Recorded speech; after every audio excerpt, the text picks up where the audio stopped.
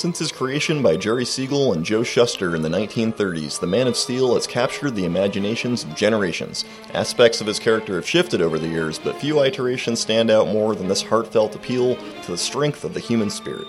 This time on Lost in the Long Boxes, we'll take a look at Grant Morrison's All-Star Superman.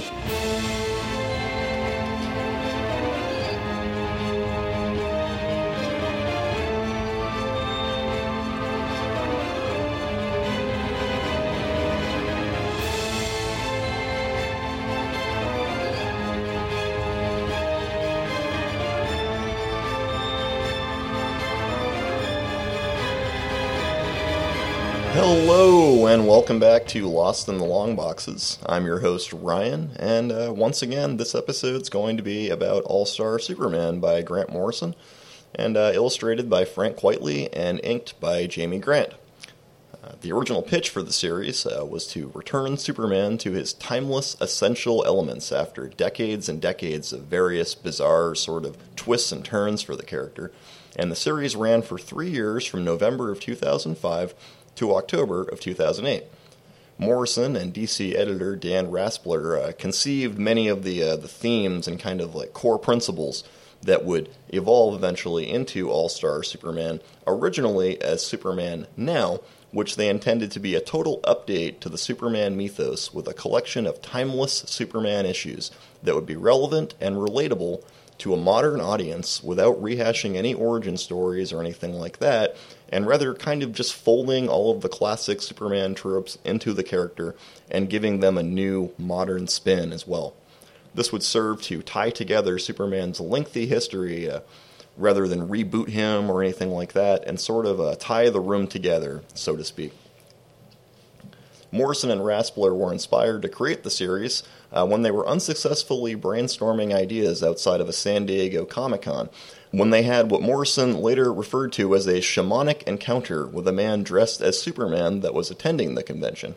Morrison would later relate that he was perched with one knee drawn up, chin resting on his arms. He looked totally relaxed, and I suddenly realized this was how Superman would sit. He wouldn't puff out his chest or posture heroically. He would be totally chilled. If nothing can hurt you, you can afford to be cool. A man like Superman would never have to tense against the cold, never have to flinch in the face of a blow. He would be completely laid back, untense.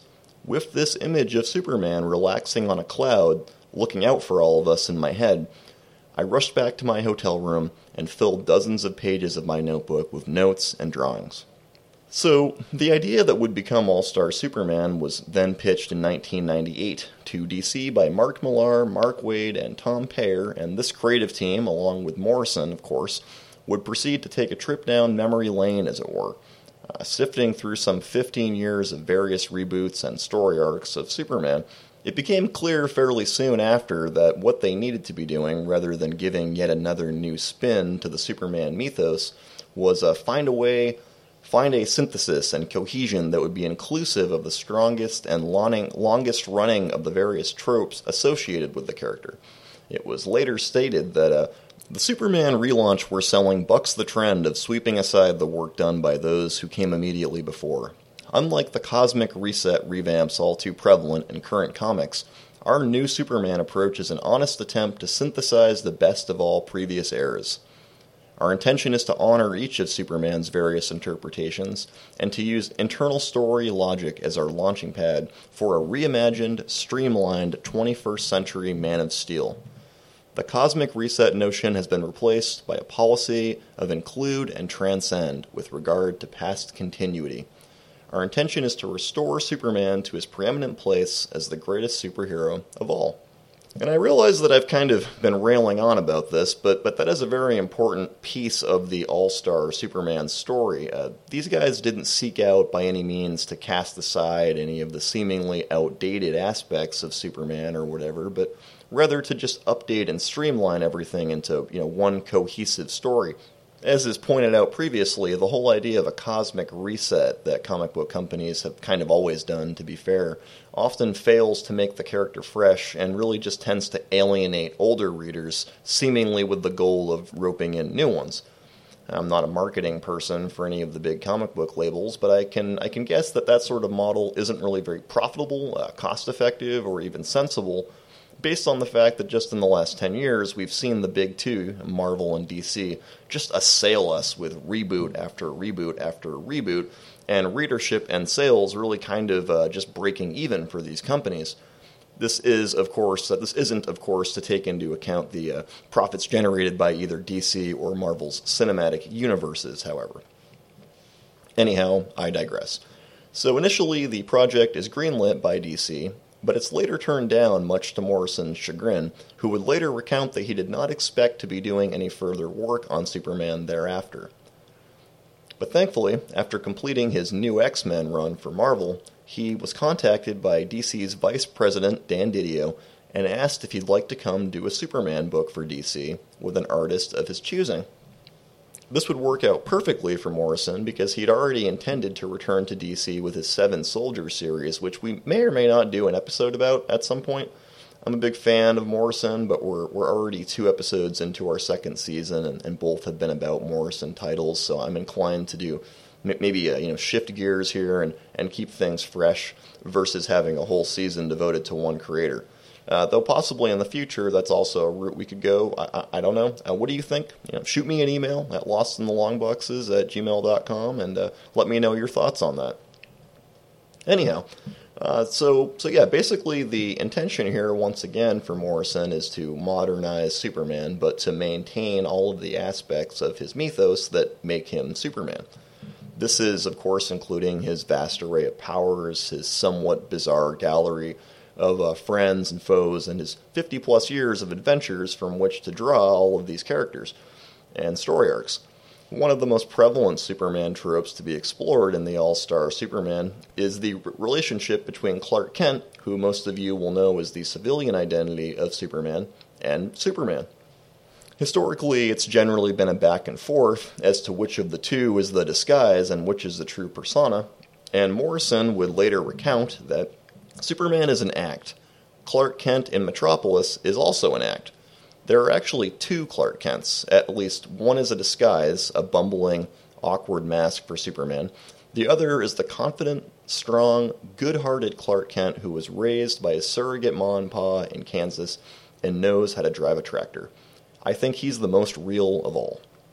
This idea that there's more to Superman than just mild-mannered Clark Kent and his costumed alter ego, and rather Superman is, and this is clearly a nod to the original goal of Superman Now, a fusion of all 3 concepts. And that fusion serves to really define just what Superman's really all about. You can't have one without the other 2 because all 3 pieces serve to perfectly shape this iconic imagery. Whereas in reality, someone with these abilities, the abilities that Superman possesses, even one of an initially altruistic mindset, would undoubtedly seek to assert some sort of dominance over others with the belief that his or her abilities entitled her to a position of leadership. But Superman doesn't care about any of that. At one point, we see Clark Kent returning home to his parents' farm, and he's seemingly in his element, just helping his father, with farm work.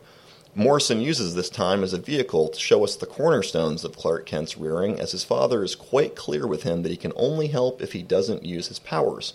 Of course, because Clark's powers are very much a part of him, restraining himself is no easy task, but he does try to. And he tries to because his father has always firmly instilled that sense of hard work into Clark that emphasizes trial and labor and eschews shortcuts. Hard work needs to be hard. Clark Kent is a working-class farm boy, and he's a bumbling oafish reporter, and those 2 Clark Kents serve to shape the ambitions and actions of Superman. This is, of course, in contrast to previous iterations of Superman, and they've done this with a ton of superheroes over the years, where it's sort of toyed with that the civilian identity of said hero is actually a disguise for their superhero identity or whatever.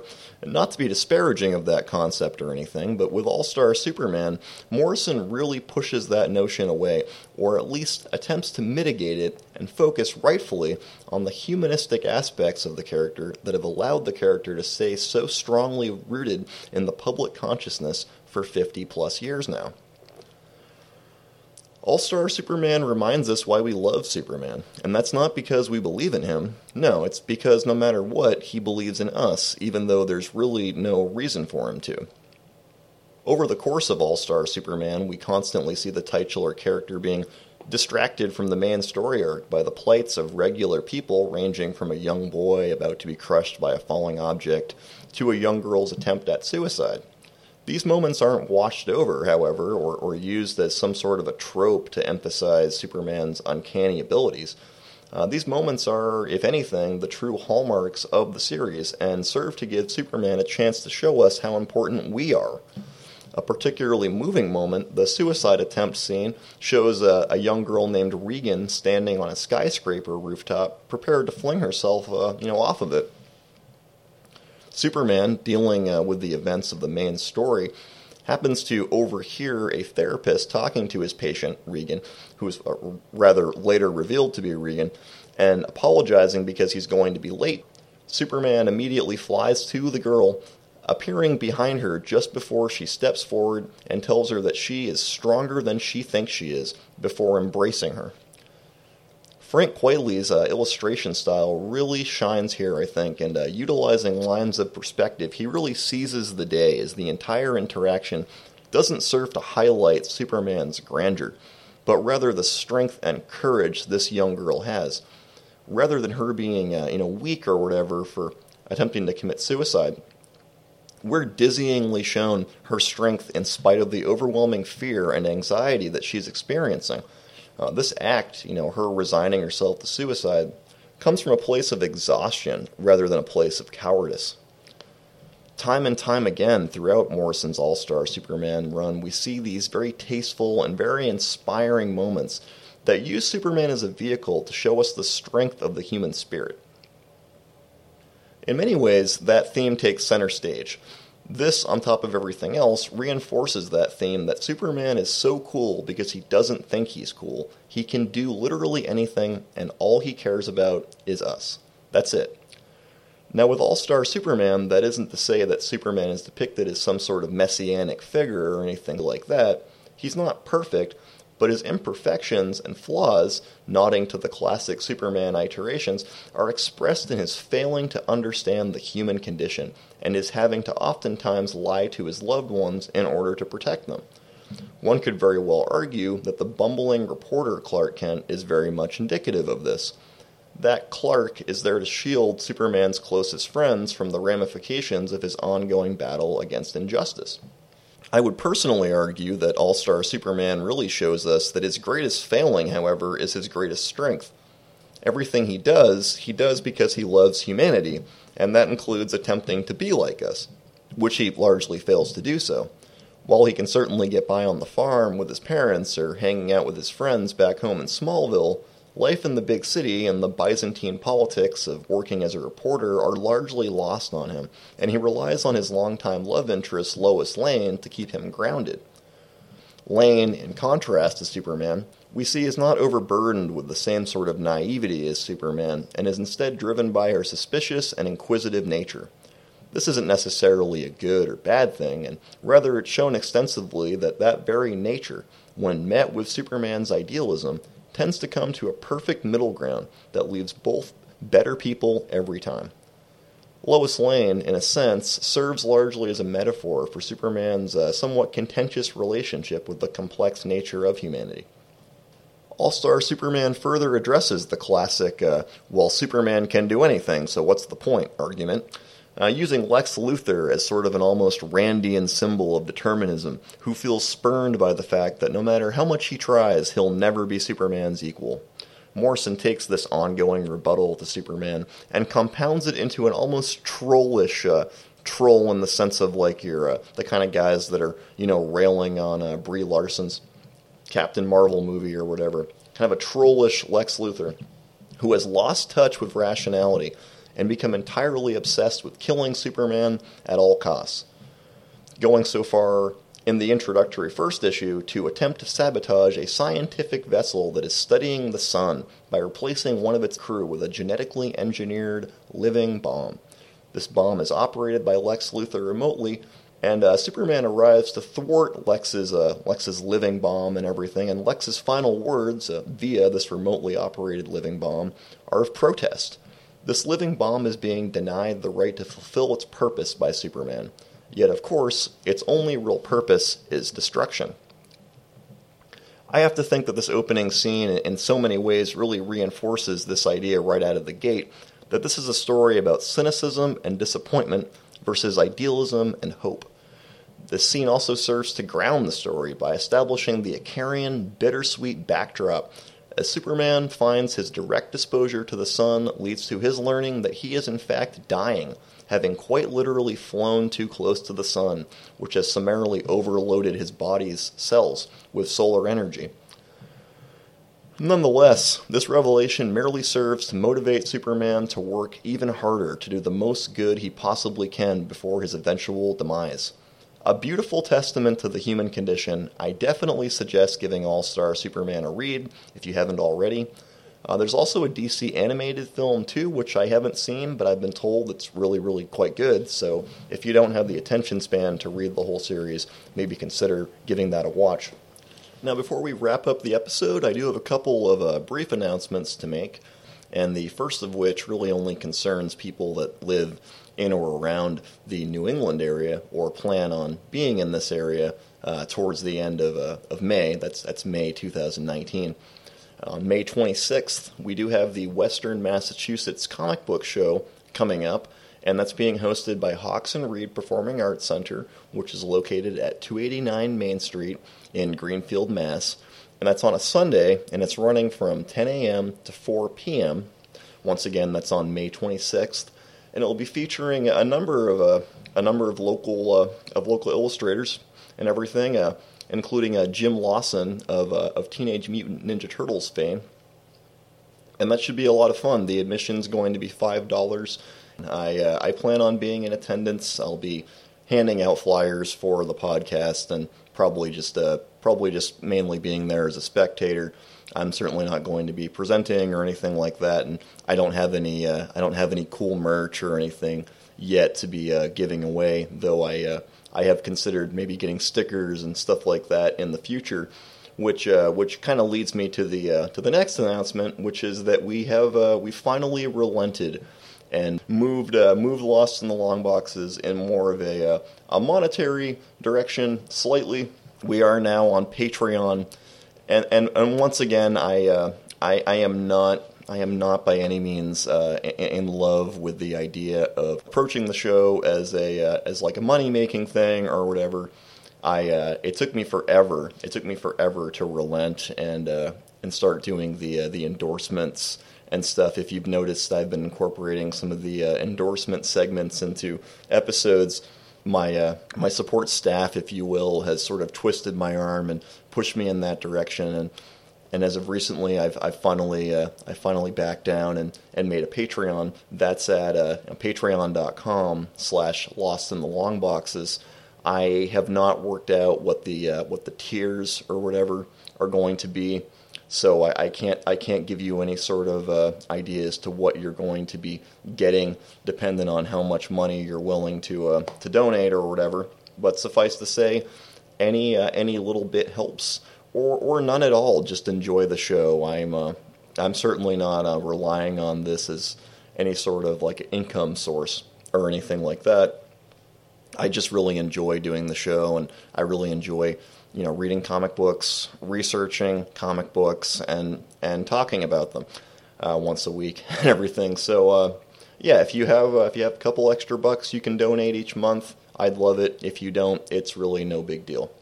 So anyway, that's the episode for this week. I want to thank you so much for listening. I'm Ryan. This is Lost in the Long Boxes, and we'll talk to you next time.